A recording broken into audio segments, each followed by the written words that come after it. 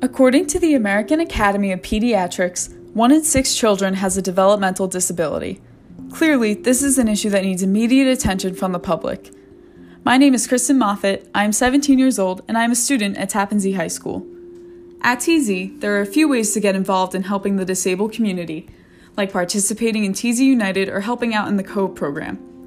However, I feel that there are other steps that can be taken in both our school and out in the community to create a more welcoming and accepting environment for people of all abilities. It is my hope that my enrichment class, Awareness and Acceptance of Disabled Individuals, could aid in expanding inclusion in our local community.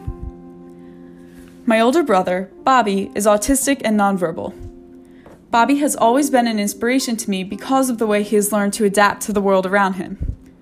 Not being able to speak or express your feelings is a challenge that I could never imagine dealing with, yet it is one that my brother faces every day. Even though Bobby has adjusted to the world of neurotypical people around him, I have seen firsthand just how difficult that has been for him. My class would train students to help make our community accessible and welcoming for disabled people. Through the utilization of different video mediums such as excerpts from the TV show The Good Doctor and the documentary-style video Autism Every Day, I would highlight the broad range of abilities that people with autism and other developmental handicaps can possess.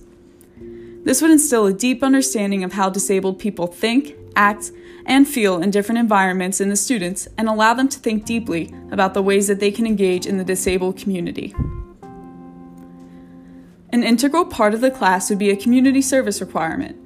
Students would be provided with a number of organizations in the community to volunteer with, such as Buddy Ball Sports, Venture, and Joanio. Through these outreach activities, students would gain experience in working with and understanding people of the disabled community and become more comfortable with interacting with them in their everyday lives. In addition, it has been proven that volunteering can have a profound effect on your psychological well-being, which is extremely valuable to high school students themselves.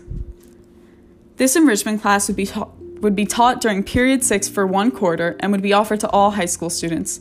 I truly believe that the entire community would benefit from the teachings of this course. Thank you.